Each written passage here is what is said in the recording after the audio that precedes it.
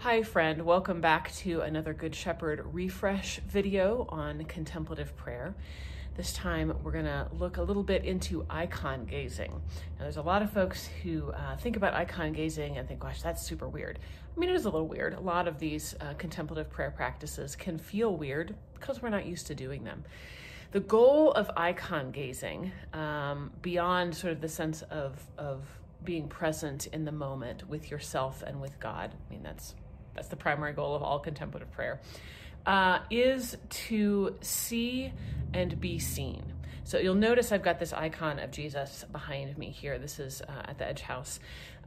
This is a famous icon. I believe I think it's called Sinaiticus. I could be making that up.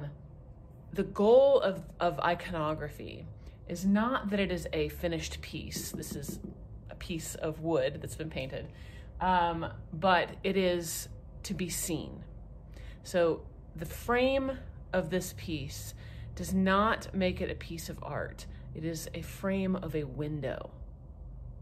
So as you are gazing at Jesus, as you look him in the eyes, he is gazing back at you.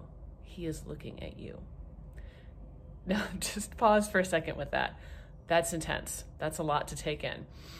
That's kind of the point. To sit for a while in Jesus' presence, gazing at each other with love. It's beautiful. So I'm going to invite you into this. First, I'm going to give you just a couple of details about this piece. One, you'll notice as you look at it, probably you already have, that his face is not symmetrical. That's not like common in iconography necessarily, but this particular one has been pointed out a lot. So you'll see one side of his face almost feels inviting, calm, quiet, and the other side of his face almost looks, I don't know if I want to say judgmental, but it's a lot more intense, isn't it? See that? Fascinating. So you may notice that as you're gazing, perhaps one side or the other really speaks to you and you want to rest in that. Or you may notice going back and forth. Your eyes are also, as you gaze, you're probably going to notice shifting around the piece. Maybe they move around the halo. Maybe you notice that his earlobes are exposed, which is a common thing in iconography. His earlobes being exposed signifies that he's listening. He is offering a blessing with one hand, holding the Holy Scriptures in the other. So again, you may just notice as you gaze, your eyes are going to move around. That's totally fair. That's what we do as humans, is we take in everything that's in front of us. So as we do this, as we gaze at this piece, as usual, as you're doing a contemplative prayer moment, you want to sit comfortably. You want to allow your breath to slow down a little bit, or perhaps more intentionally take deep breaths.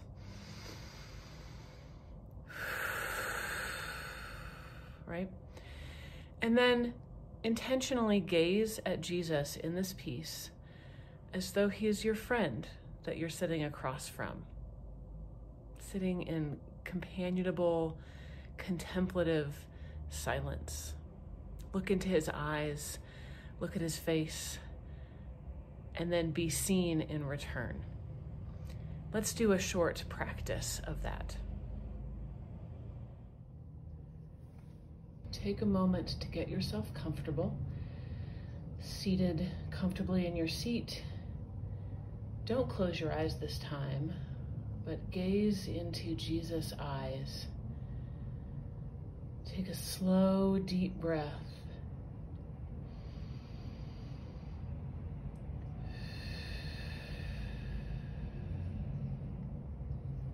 And gaze at Jesus as he gazes at you. Listen as he listens to you.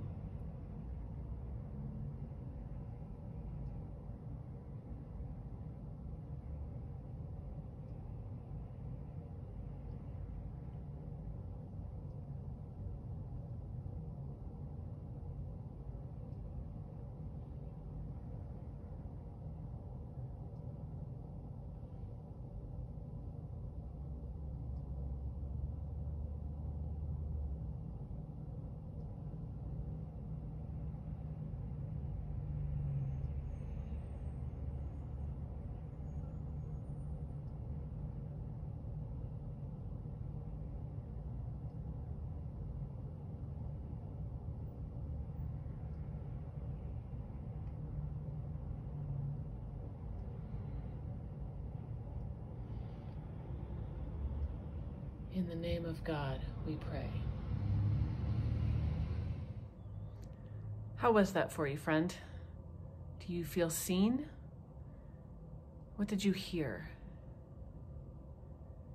Now, that was only 1 minute. You might typically go a bit longer with your contemplative icon gazing. But how was that to gaze at Jesus and to be gazed back at? You can do this same kind of icon gazing or sort of visual meditation with all kinds of pieces, certainly icons that are intended for this. You can also use photographs, perhaps of a loved one or of nature. I have often done a form of icon gazing simply by looking at a beautiful piece of art that may or may not have a human figure in it. To see, to know, to experience God's presence here with me, with us, in the moment, through that art, through that person's life as represented in the icon image, or through the artist's life and the work that they give us is beautiful. I'd love to hear your experience about icon gazing and about seeing God through art in the comments below or on Facebook, or just grab me at church one day and let's chat.